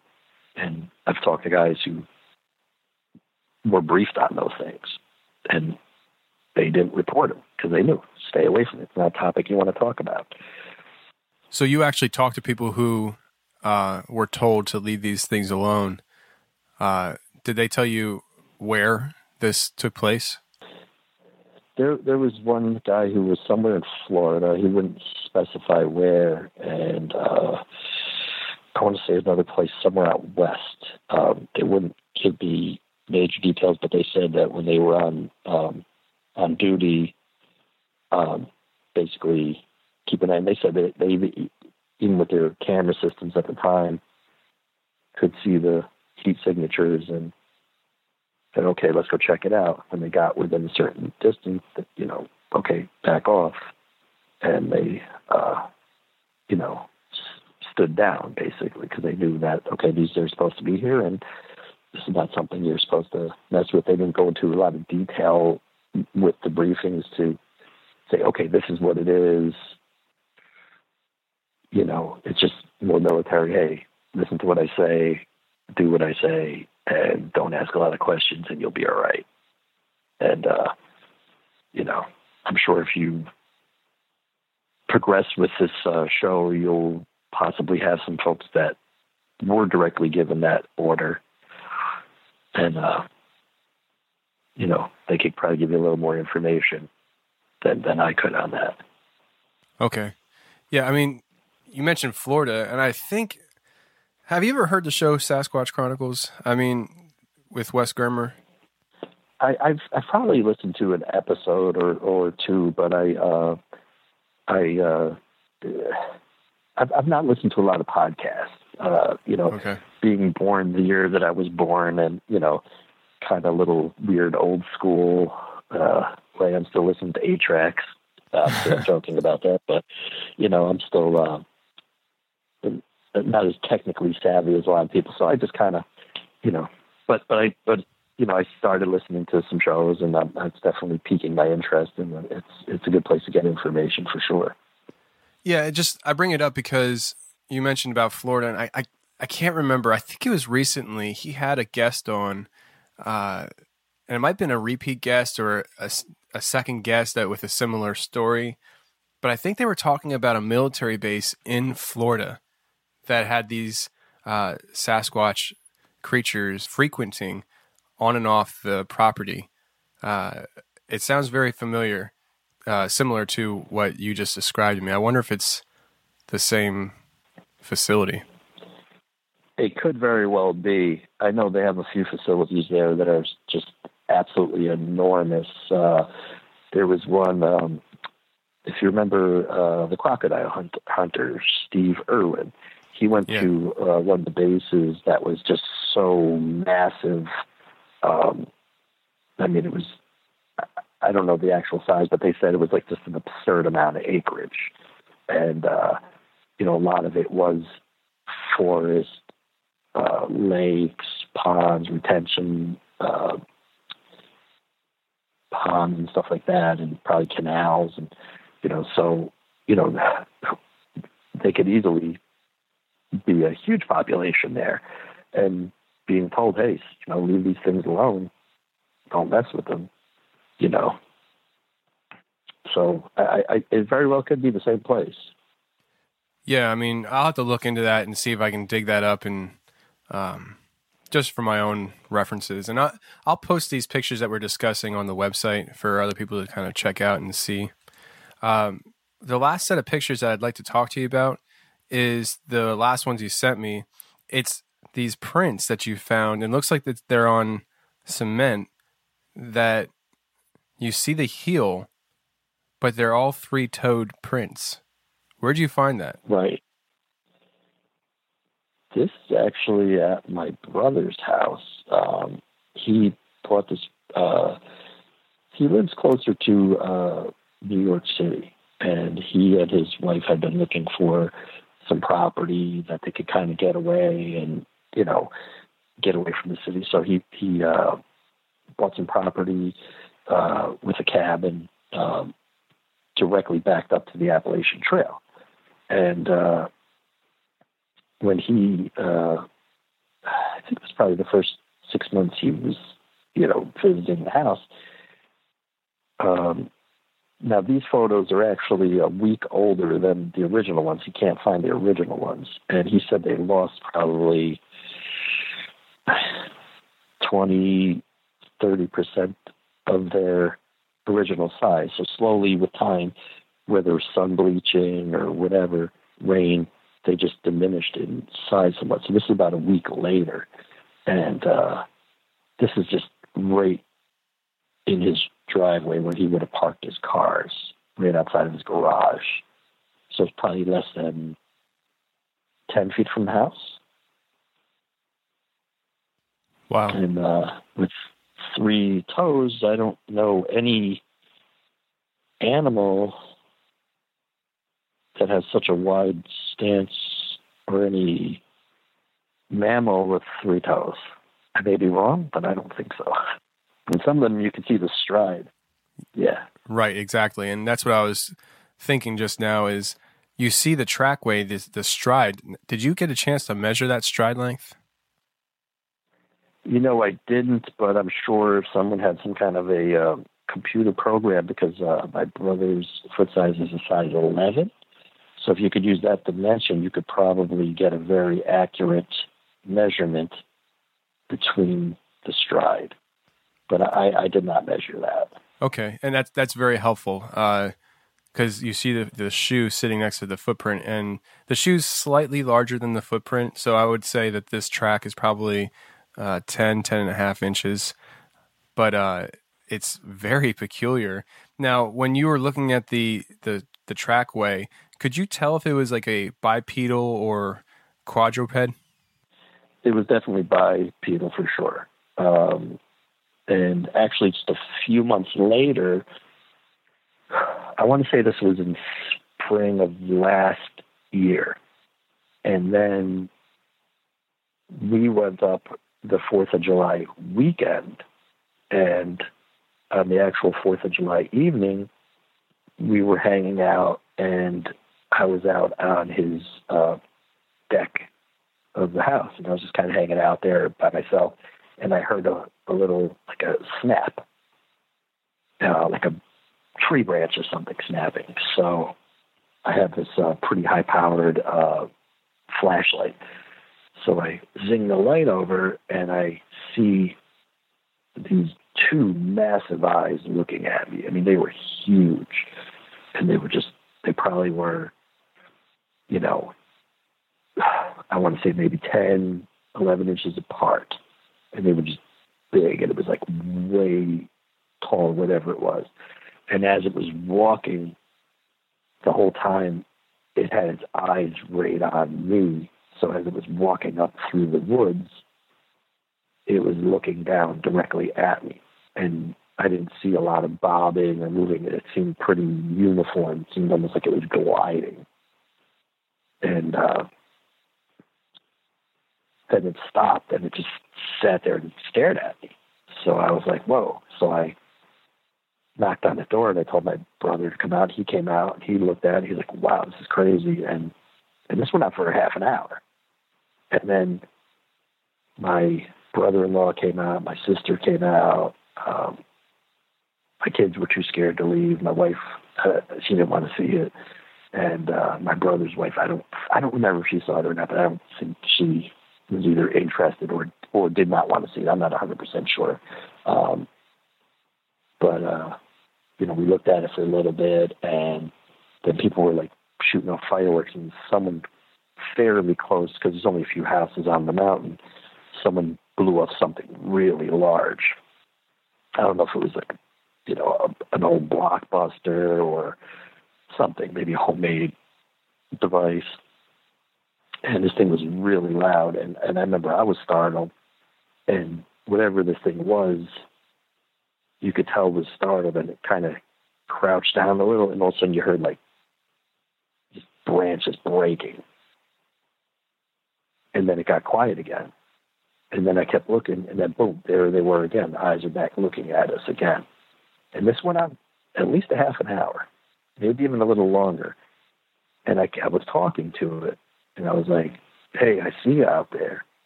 I said, we mean you no harm. I don't know what you are, who you are, or what's going on. I said, but, we're not going to cause you any harm, and we just ask you to be respectful of us as well. Don't scare anybody. We're not going to cause you any problems. And then just after a little bit, it just kind of walked off, and that was the end of it. And it was, looking right at us the whole time. It was crazy. And that was last 4th of July. It was pretty nuts. Let me ask you, this whole situation that you experienced, so the eyes are, 10, 11 inches apart. And that's the first thing, obviously, you notice because you hit it with the flashlight. Could you see the body or the outline of the body at all? For a second, I thought I saw when there was movement. It was big. The next day I went up to where it was in that area because there's another house just up past there. So there's probably 150 foot of woods between the two driveways and maybe 300 foot between the houses. So this thing was in the wood line. I could see where it was. I went up there and looked, and based on where I was standing and I saw the eyes, this guy had to have been 7.5, 8.5 foot tall. There's no doubt in my mind that's how tall this thing was. And based on the eyes being far apart, they were both forward-facing eyes. It was like a yellowish green and highly reflective, almost glowing. And was very interested in us. Now, typically a deer, I've seen bear out in the wild. I've seen bobcat and, deer and every other kind of animal you can imagine. And, they'll show interest for a short while. But over half an hour, never have I ever had an experience with an animal that way. Even the bear that I saw was, 100 yards away. I was by myself backpacking. It just kind of looked up at me and just looked back down and just kept going down the hill and going to whatever kind of abundant food source it was looking for, and left me alone the whole time. So whatever this was definitely intelligent. Hearing this story that you just shared and looking at these pictures of these tracks, I know it's all conjecture and you really can't say for sure, but what's your gut feeling? Do you think that the tracks where this came from, this thing that you saw walking at your brother's house? I think it's related. I think it's either that particular thing that we were looking at or family of, because what else could be bipedal, that big, have that big of a stride, that wide of a footprint? And just remember, that had been, those footprints had been sun bleached for a week. So they had lost some of their mass, which is, when my brother first saw them, he was kind of shocked how big they were. And he called me up. He's like, dude, you're not going to believe this. Because he had known I've discussed a lot of the Sasquatch topic with him. I've seen some pretty cool videos. That one video that you've made reference to, the white Sasquatch in Pennsylvania. Oh, so, yeah. I kind of became a little bit of not a fanatic, but just kind of highly interested in it. And I just, believe that there's definitely way more to it than most people are willing to believe. So we were talking about it, so he knew, okay, I'm the person to call and talk to. Absolutely. And with that, you referenced that white Bigfoot video. It's been out for a while, and it's my favorite video, and it probably has a lot to do because it's from PA, and so am I. But there's a guy on YouTube. His name's Bigfoot Tony. He's over in England, and he does a lot of video analyzation, and he enhanced that video. I encourage everybody to go check it out. Go check out that video enhancement that he made. He just posted it maybe a week or two ago. But it's pretty cool. It's pretty cool. So definitely check that out. Yeah, I'm definitely going to do that. Yeah. So, I mean, clearly there's something bipedal walking around. You saw something walking around. You got these incredible footprints, and I've never seen anything quite like it. I mean, and I'm looking at the picture itself, and that stride length, I mean, it's pretty big, and looks like it's different though. Like the stride lengths differ, where like there's one long stride length, and then after that there's a shorter stride length, and then so I don't know if it was like walking funny or what. I don't know, but it's very interesting. Yeah, Don, I think it is. And what entered my mind, I'm sorry, Tony. What entered my mind when I saw that difference in stride length, it was like, I was thinking, okay, maybe something piqued its interest and it shortened its stride for a second to look, because at the time they were not in their house, so no one was there on the property at all. And so they had run of the property, so maybe he saw a rabbit, maybe he saw something else, whatever it was, piqued its interest, and it took a shorter stride, and then the next couple steps got longer and longer. Also, I'll let you know that he has this driveway alarm, that if anything crosses the driveway, it will alarm. During this same night, 4th of July, it was going off all night. Are there deer crossing? Yeah, there are some deer crossing here and there. But the one night that was pretty substantial. There was a lot of movement across that electric beam. So, that's just something else. Is it definitive? This is what it was? No, it's not. But if you put everything together between the footprints, the eyes, and this, the snapping of the twigs, the 4th of July explosion, and the thing kind of was startled, it just kind of, to me, adds up to something. For sure, absolutely. I mean, it's just something funny's going on, and, you're left drawing your own conclusions. But when you see the pictures and you have the story of those eyes that you saw, it's definitely, to me, sounds like something's going on. Yeah. So to wrap things up, now I know you've had a lot of experiences, and we could probably talk for hours about a lot of different things. But one thing I definitely wanted to kind of come back to is, and maybe this will help tie things up. I have no idea, so I could be wrong by saying that. But you mentioned earlier to me before we came on about how your son has either seen something or is seeing things. Would you like to talk about that at all? Yeah, I could do that. My youngest son, he's just a wonderful little boy. Before the house we live in now, we lived in a house just down the road, and it had an upstairs and a downstairs. So the kids' bedrooms were upstairs and our bedroom was downstairs. They never wanted to sleep in that room.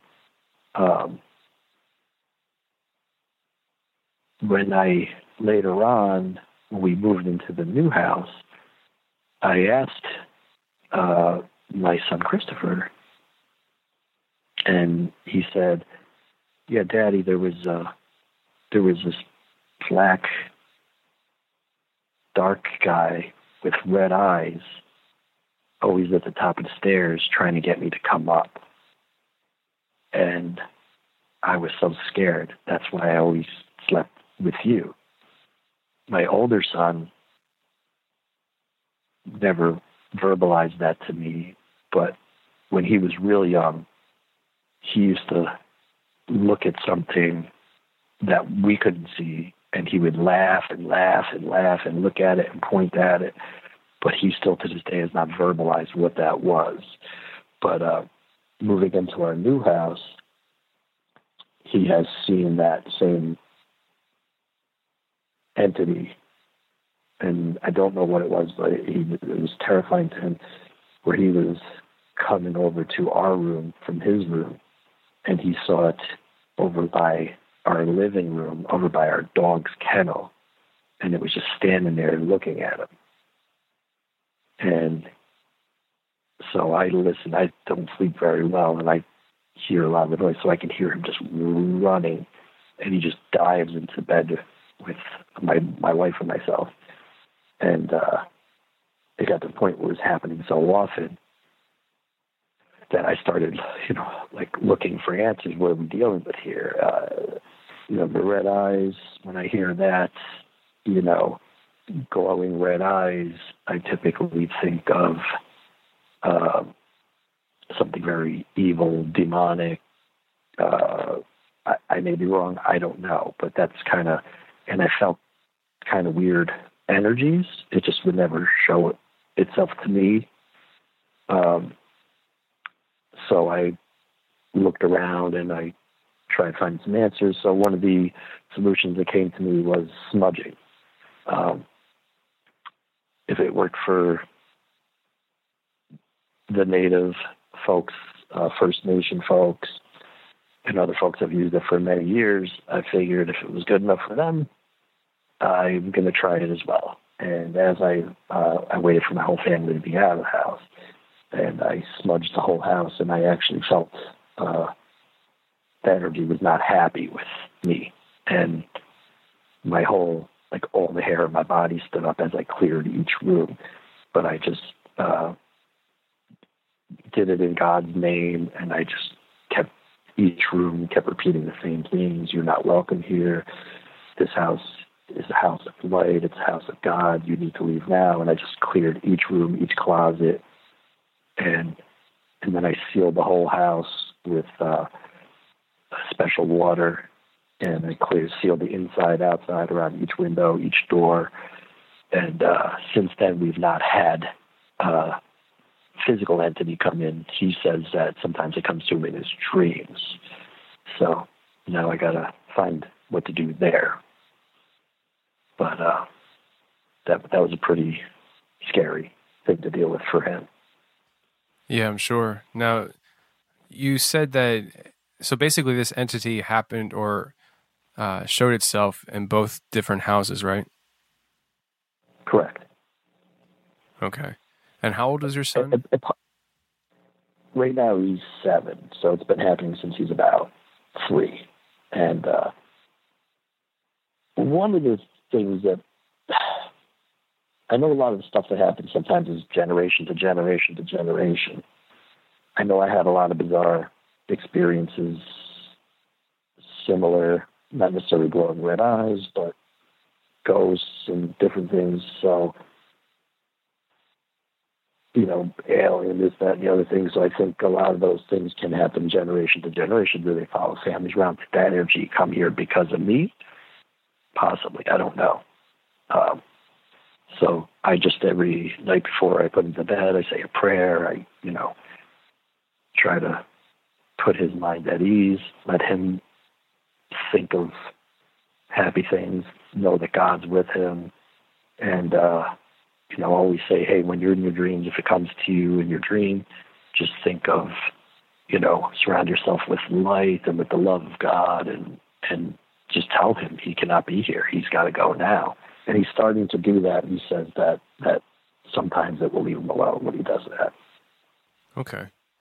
Yeah, that's very interesting. And it's always one of those things where with kids, it's very sensitive. I mean, it's one thing for you to sit here and tell me things that you're experiencing as an adult or even have experienced as a child. But then it's a whole other thing when you're sitting here telling me this is happening to my child who is not even 10 years old. That's right. It's messed up. I mean, like, it's like, it's just one of those things where you just want to be like, let the kid alone, It makes me, and I just had the hair just stood up on my body right now, everywhere. I'm getting some crazy feelings right now, but when he expressed that to me and I saw the terror in his little eyes, as a father, I didn't get that from my father. My father could have cared less whether I lived or died. And I don't carry any negativity about that. But I knew it was wrong then, and I know that to treat your family that way is wrong now. And I'm highly protective and loving of my family and would lay my life down without even thinking about it to protect them and save them. So when something like this happens, you know, it's just it could be devastating. But I'm typically a person of action, and I was like, okay, so what do I got to do? So just checking around and doing this and doing that and falling back on things I've heard and things I've seen and things I've been taught, you know, just kind of pointed me in that direction. You know, if it continued after that, I was going to go and have some professionals come and handle it. And I'm not talking like paranormal researchers. I'm talking more along the religious line, having a priest or a pastor or somebody come out and cleanse the house and, you know, bless the house and all that. But it seems physically it has not been back into the house since I've, at least not that we're aware of, since I've cleansed the house. Okay. Wow. Yeah, man. That's some heavy stuff, especially when it's happening in your blood. Yeah. Well, it is. You know, before we get out of here, do you have any parting words you'd like to share with people that maybe are experiencing similar things that, you know, either currently experiencing things that you are or even have in the past? I mean, just to summarize things, would you have anything that you'd like to share with people? Yeah, I'd like to, you know, let folks know that if you are having any experiences that you're unsure of, don't let that affect your psyche. You got to realize that you have to take the power that you have and use it. Don't be scared of it. Research, find out, educate yourself. You know, like I said, when I was younger, I was terrified. I mean, the first time I saw a ghost, I was horrified. I mean, I remember it like it was yesterday. I was at my uncle's house, and someone broke out of the jail close by, so that they were all out, and they called the house and said, okay, someone broke out, lock the door. So I went over to lock the door, and there was these little panes of glass, and I looked out, and there was this icy bluish gray guy, kind of looked like he was wearing Civil War garb, and he was looking up the road. And then it turned around and locked eyes with me. And I just remember my hair stood up, and I just was terrified. And I just ran, jumped behind the couch, put blankets over myself. I was hiding. And, you know, now when I see and hear stuff, it doesn't affect me that way. I'm not scared anymore. I'm not scared. And I think that, you know, that gives it energy. When you allow yourself to feel those emotions, I think it gives whatever, anything negative, it gives it energy. And that's certainly something you don't want to do. And education is a way to go, because you can learn how to handle those things. And I'd also like to say thank you to you and your show. Appreciate what you're doing, and I recommend other folks step forward and tell their stories. Right on, man. I recommend the same thing, definitely, because we just we want to share people's stories and give them a platform to be heard on. It's something that I'm a big fan of the Sasquatch Chronicles show. It's kind of the first podcast I ever listened to personally. And that's the common theme that I heard on that show, where people were saying that, excuse me, people were saying that it's therapeutic for them to actually share their story and get it off their chest. And that's exactly why I named the show the way I named it, The Confessionals. It's literally people coming forward, confessing what they saw, what they've experienced, getting it off their chest by telling somebody, telling people, and moving on or diving more into the topic, you know, because sometimes people, by able to expressing it to somebody, they're able to then dive more into it and try to figure out what they experienced, because now they got past the initial, oh my gosh, I experienced that, who do I talk to? And now they're able to move forward with it. And some people do the exact opposite. They share their experiences, and it's like, okay, I actually feel better now and I can move on in life. So yeah, I really appreciate that, man, because, you know, there's a lot of people out there experiencing things that they they have no idea, they have no clue what they experienced, and they have no idea how to even go about talking to somebody about it. And they're just kind of like left living with, post-traumatic stress syndrome, really. Oh, absolutely. Absolutely, yeah. Well, Don, I really appreciate you coming on. Thanks for sharing what you shared. And, maybe we'll have you on again sometime to share more of your stories that you've had. I have a whole bunch more for you, Tony. I'm sure. It'll be a pleasure to come back on. Absolutely, man. All right, brother. Well, I'll talk to you later, okay? All right, sounds good. Thank you so much. All right, bye-bye. Bye-bye.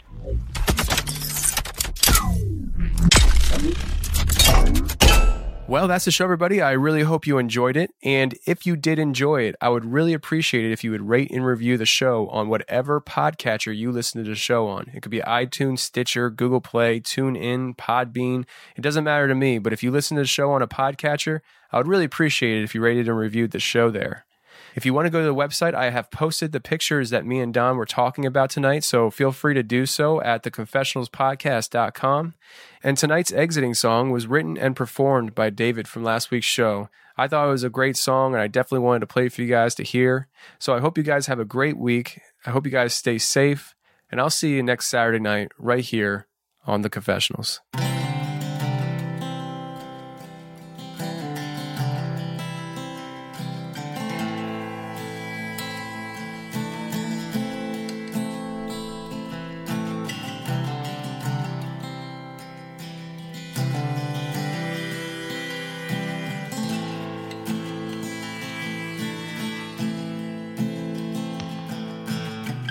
I would dedicate this song to you, but it's a sad song.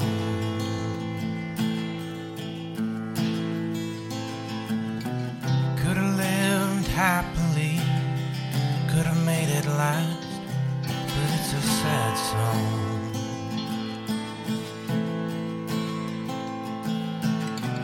Could have had forever after, all our days filled with laughter, but it's a sad song. And never has a sad song filled my heart. Could it be that sadness plays the part of making one feel again? You will be the spark that sets the blaze, I will be the wind that fans the flame, all to begin again.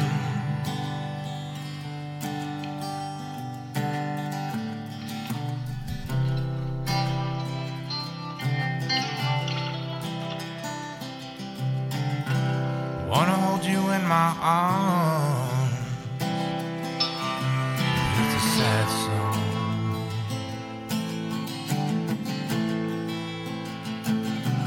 Drove all night so you could hold me in yours, but it's a sad song.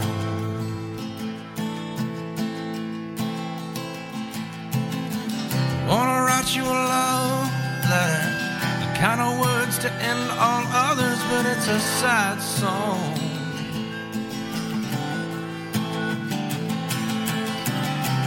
Never has a sad song filled my heart. Could it be that sadness plays the part of making one feel again?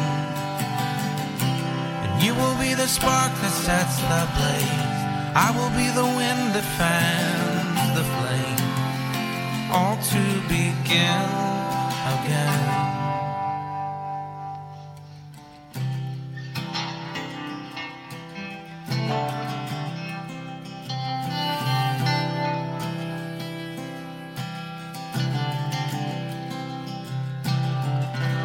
Thought I felt your fingers in my hair, but it's a sad song.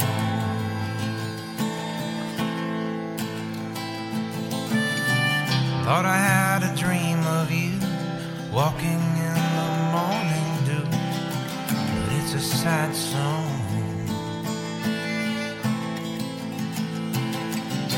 I went to my front door, 'cause you had been there before, but it's a sad song. Never as a sad song filled my heart. Could it be that sadness plays the part of making one feel again? You will be the spark that sets the blaze. I will be the wind that fans the flame. All to begin again.